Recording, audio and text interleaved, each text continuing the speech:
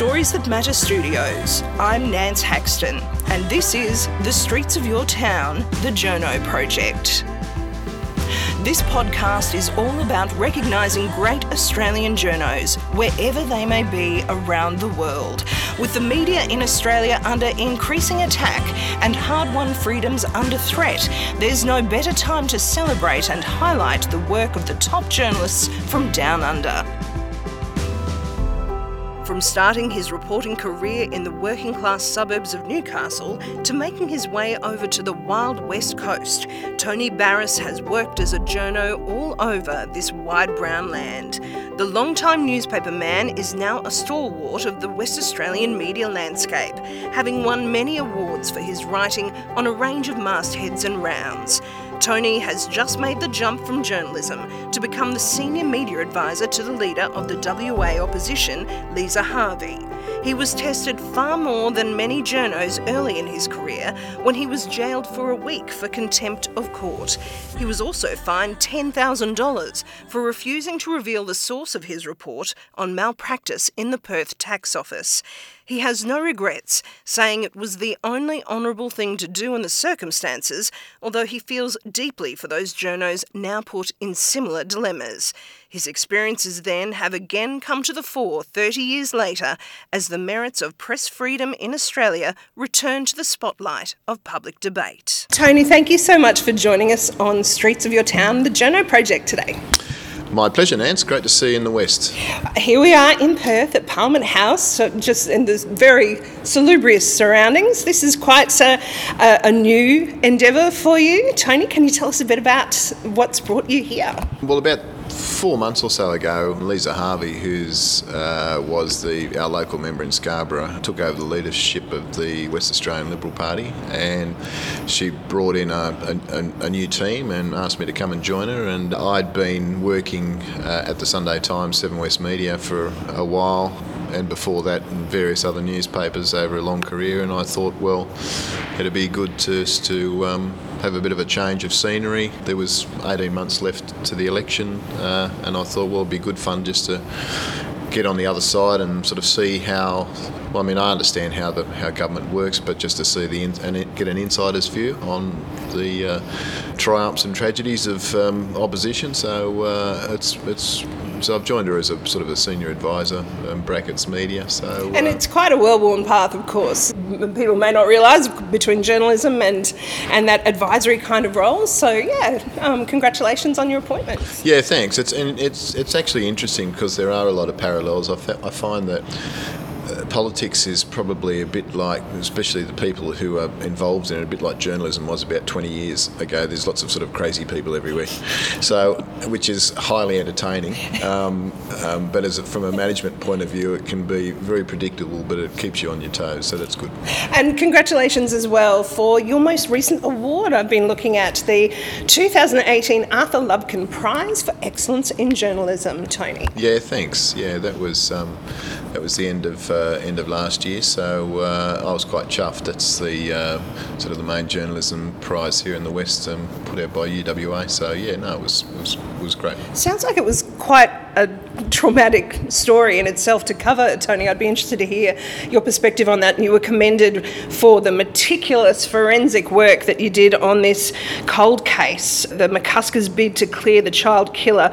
Quite a well-known case of Sharon Mason, who was killed as a school child many years ago. Yeah, this was back in 1983, and a schoolgirl went missing in Mosman Park, one of the more sort of greeny, sort of leafy suburbs of the Western, near the beach over in Perth, and she was disappeared, and then her body was found some years later, and a man was arrested, a fellow called Arthur Paddy Greer, and he was eventually convicted of a murder, but there were so many issues at heart that raised so many suspicions, and of course, with so many, the DNA now coming into its own, a lot of these cold cases are now coming back before the courts, and this was one of them where one of our most prominent QCs and a former governor, Malcolm McCusker, decided to get in and start digging around on behalf of Greer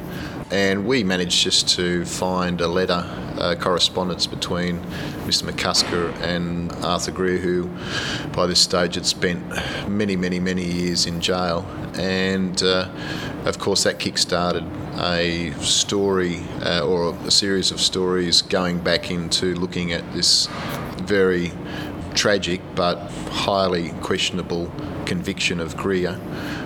And that sort of led us on to a whole range of sort of archival stories with good reads and a couple of breaking news angles to it. So it rolled along pretty well, really. How many months were you working on this particular case? Oh, over a couple of months, 3 or 4 months, I suppose. But it wasn't a story that was unknown in WA, but it was a story that people had forgotten about, I think, because Greer had been in prison for so long, and still people. He very much polarised the legal and journalistic community. People either thought he was, very set in their ways on whether he was innocent or guilty. He died relatively recently. He was freed at the start of this year or at the end of last year, and went back to London and sort of died within sort of 3-4 months of him being back in London. Truly. So, but having said that, he's a nasty.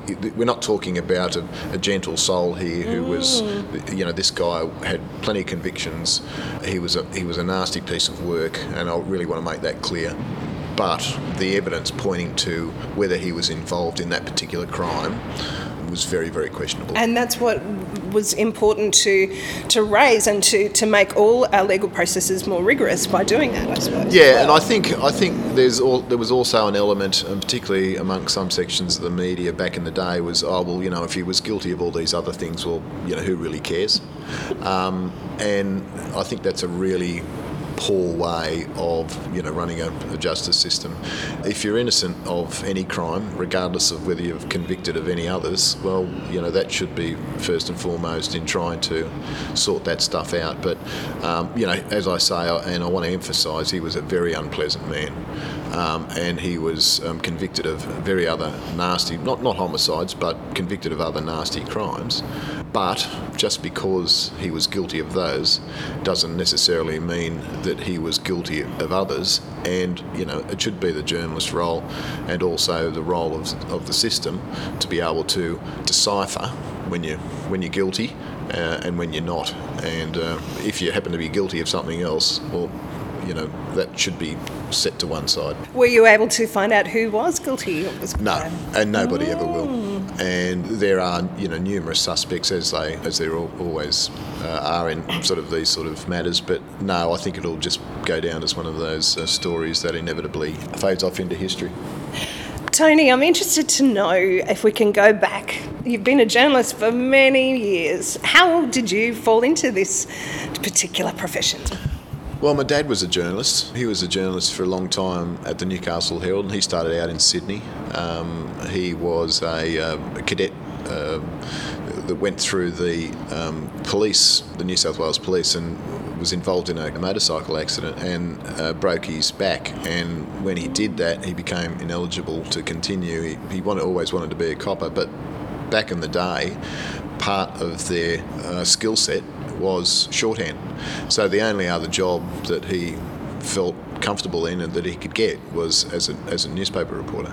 So he joined the old AAP or AUP, I think it was back in the day, and Sydney Morning Herald, and then went up to Newcastle and worked for a long time as a crime reporter at the Newcastle Herald and in and around the Hunter Valley. And so when I finished my schooling, that was the day of nepotism was loud and clear, and he basically got me a job as a cadet reporter at the Illawarra Mercury in Wollongong back in 1980, for God's sake. So you started on the East Coast, Tony? Yes. Yeah. When did you make the big move? I came across here at the end of the 80s, sorry, in the mid-80s. I went up to Brisbane for a couple of years, and then my then girlfriend came across. We both came across in 85, I think, 84, 85.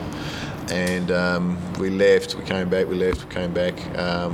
We And then I eventually came back in '89, and I've been here pretty much since about 1990. So what brought you back? Was it a job particularly or a sense of adventure? Well, the West was interesting back then because we just won the America's Cup in '83. I remember that very well. Everyone was heading west, and it was a bit of a gold rush type atmosphere. A couple of years beforehand, everyone headed up to Brisbane for the Commonwealth Games. Well, a few years later, everyone was heading out to Perth for the America's Cup, and so those years from sort of '83 to '86 were fantastic, and they were wild and crazy, and there was a lot of young people flooding into town. Politics was wild. We had the beginnings of the sort of WA Inc. We had a lot of great news stories floating around. They even threw in a couple of serial killers just to keep everybody interested. So it was the Wild West. Rich pickings for a journo. Well, yeah, absolutely. And of course, when you do your cadetships over in the East Coast, I'm not saying you don't, it's not here, but in the East Coast they train you up pretty well. So back then you could just literally walk into a job. So that was the way they did things. You didn't write an application, you just met the chief of staff down the pub, and if he liked you, you were in. Well, you've obviously enjoyed journalism to have been in it for that long, Tony. What do you think has kept you in this game through the ups and downs? Well, I think sometimes I think about it myself. If you're good at something, and I was just naturally, I knew I could earn a living out of it, and it was fun. It was always fun. There was always a sense of adventure, and you got to do things that other people just didn't have the opportunity to do. Whether it was, there's always a lot of travel in WA, so whether it was, jumping in a car and driving up the Kimberley, or whether it was, going fishing off the coast with and doing picture stories on, shark hunters of the Pilbara, or because it's such a big, diverse, interesting state, you're always doing big, diverse, interesting stories. How different is it reporting here in the West, particularly because you had that perspective in the East? We hear about Queensland being such a unique little microcosm, and with the politics up there. What's WA like? Well, people who live here sort of cringe a bit when you call it the Wild West, but there is a sense of that pioneering spirit here, and there always has been. There's always been a sense of a bit of a chip on the shoulder, perhaps because there is a great divide, and the West, not unlike Queensland, always seems to sort of feel as though they're not being noticed or given enough respect. And I think that's where the West Australians and the Queenslanders get on relatively well, because there is that sense of us versus them. Our states are not dissimilar in geography and landscape, etc. So I think it is a very unique state, and it throws up very unique characters. And if you're in the business of journalism or reporting or capturing some of that spirit, well, there's plenty to work with over here. So as a master storyteller yourself, Tony, I think, can I ask you, how do you find these stories? What makes your antenna prick up that there is something more to this? Well, I think it's just a natural, if you're a naturally inquisitive person, they're not that hard to find. And it's not just the stories that, news stories that you find just by, digging away or somebody sending you something. It's the ability, I think, just to be able to walk into a pub in an outback town and get talking to the local, barmaid who says, you should talk to, there's a local character around here called Nance Haxton, and she, she does this or she does that, and I mean that's just the way. And again, I think it just comes naturally to naturally inquisitive people, but that's just the way you can tap into all these wonderful things that are around you, and all these wonderful stories that are around you. I mean, I remember a couple of years ago, and I still don't know whether they do it, but SBS had this fantastic line about 6 billion stories and counting, and it just really resonated with me because, and I'm always trying to remember who told me. It might have been my old man, I can't remember, but it was somebody a long time ago said everybody's got a story, whether it's the person you're sitting next to in a bus, whether it's the person who's driving a tractor in the back blocks of the wheat belt. Everybody's got a story. Nobody has a bland, dull life. Everybody's either been through, some sort of heartache or a tragedy or a triumph. They've had their ups and downs, and some of them are far more interesting than the others. But as an adage, you can't be. Everybody's got a story. You're just finding that hook to tell it, and getting it out of them. I mean, that's also a talent as well. I think it's just being able to extract information out of people, and I think that comes with being open and genuine with people. I was going to ask you that. Do you think that it's as simple as that that's the key? Because I think of a lot of the stories that you've done in the outback with Indigenous communities, so much of it's about establishing trust, and how do you do that when you're plonked in a place and told to go and find a story? Well, I think if you're genuine, people will pick that stuff up. It's hard to try and be somebody else, but it's very easy to be yourself. And I think if you just be yourself, people are either going to say, okay, I'm happy to talk to you, or no, go and get lost. Well, that's fine, and that's their right to say that. But if I could give any advice to young reporters or young writers in that sort of area, in that space, just be yourself, and people either warm to you or they won't. Would you like more people to be going out to do stories from Indigenous areas of Australia? Oh, yeah. And it seems to be such a passion of yours. Yeah, well, it's not just Indigenous. I think it's anybody who doesn't have a voice, and I think that's such an important role that the journalist plays. We're probably doing less of it now because, this stuff costs money. And, to get up to the Kimberley or get up to Pilbara or, just to jump in a car or jump in a plane. Particularly in WA, it's massive. Yeah, and it's, it is a lot of money and it does cost. But, and I think we've got to be really careful of making sure that the people who run these news organisations, they've got to be really careful that they don't lose that sense of duty when it comes to giving a voice to people in remote and regional areas of Australia, because it is a very, very big country, and we need to make sure that it's not just the voices of Sydney or Melbourne or Brisbane or even Perth. It's the voices of the Kimberley, or outback Queensland or Northern Territory are just as important as those who live in the big cities. So, and that they're not forgotten. And they're not forgotten. And not only that, quite often they're far more rich. They're so much richer. They're richer in history, and they're richer in spirit, I find, and you can always tell almost immediately when you meet somebody and they start talking to you,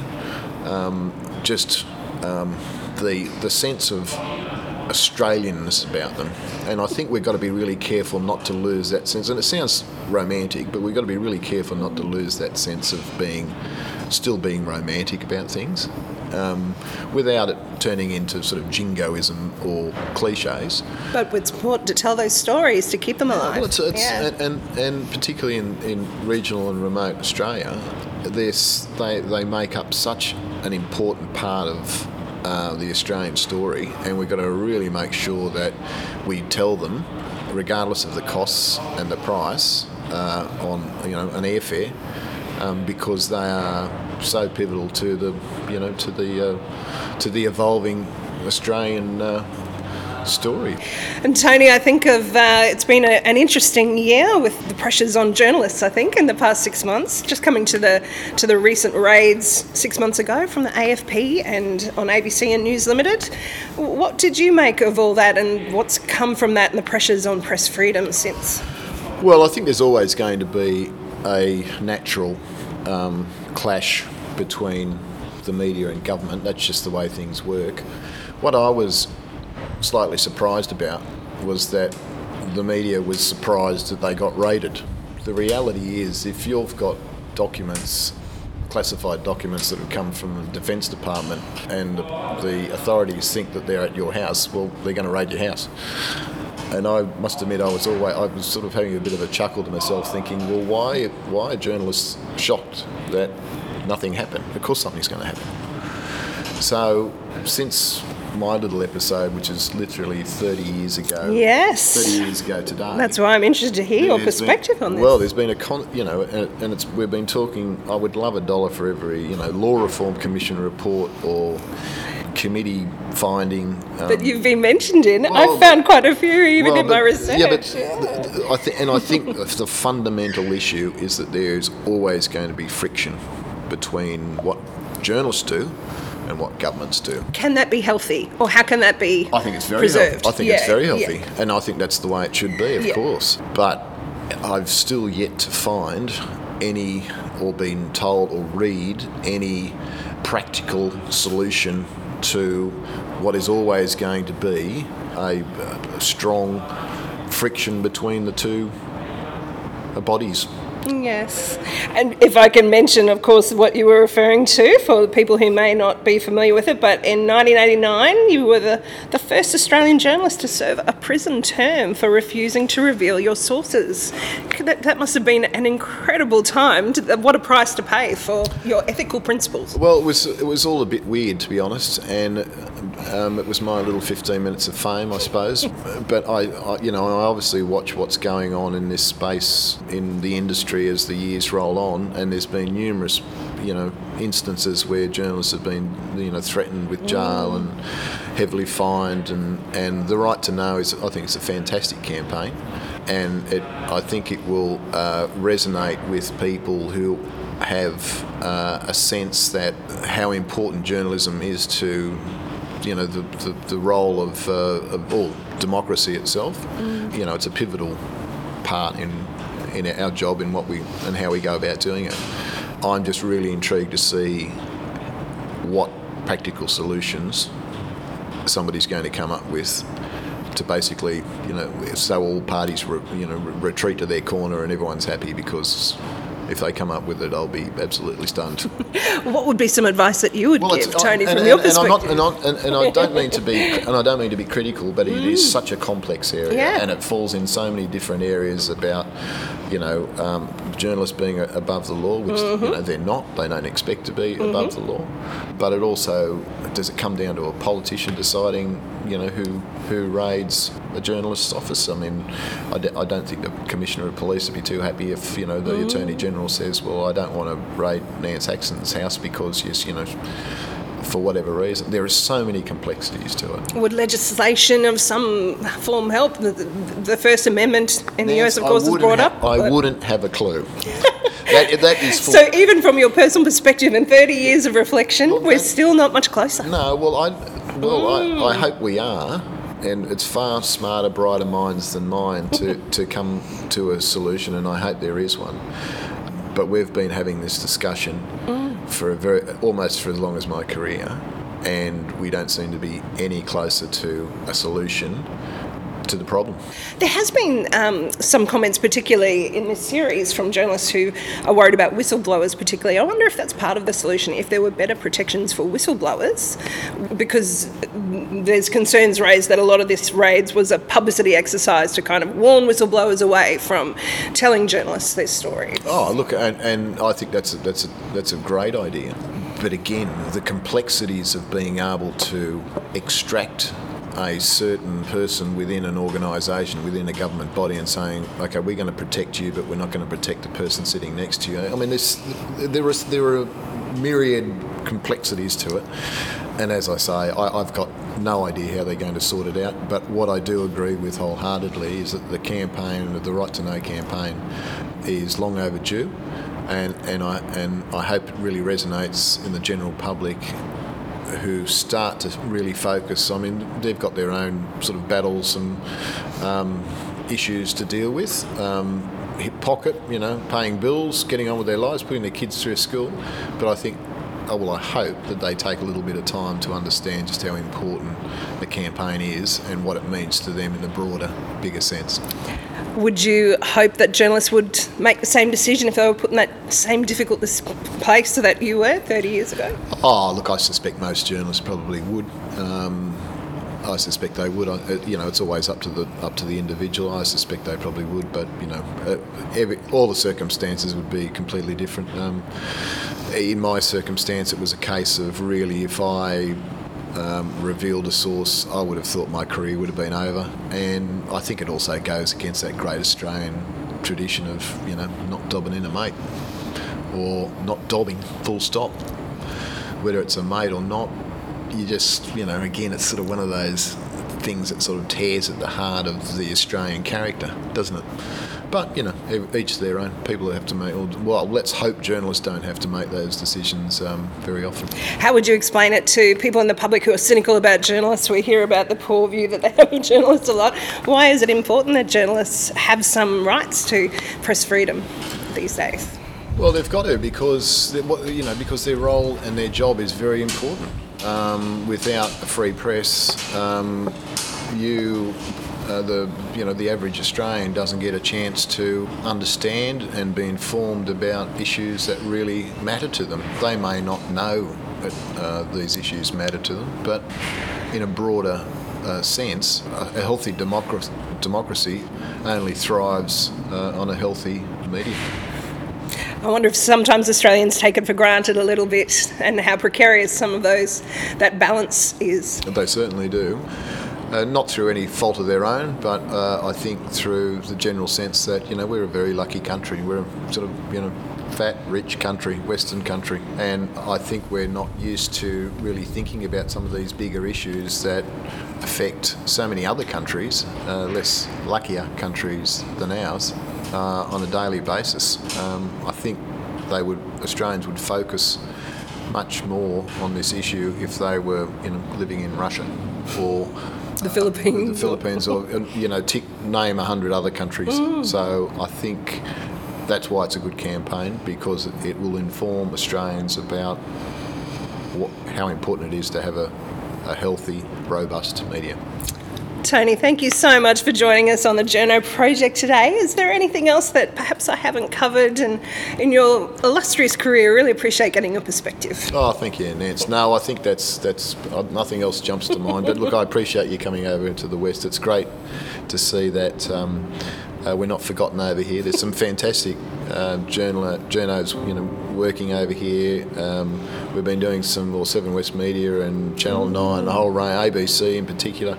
There's a whole range of really good young journos coming up through the ranks.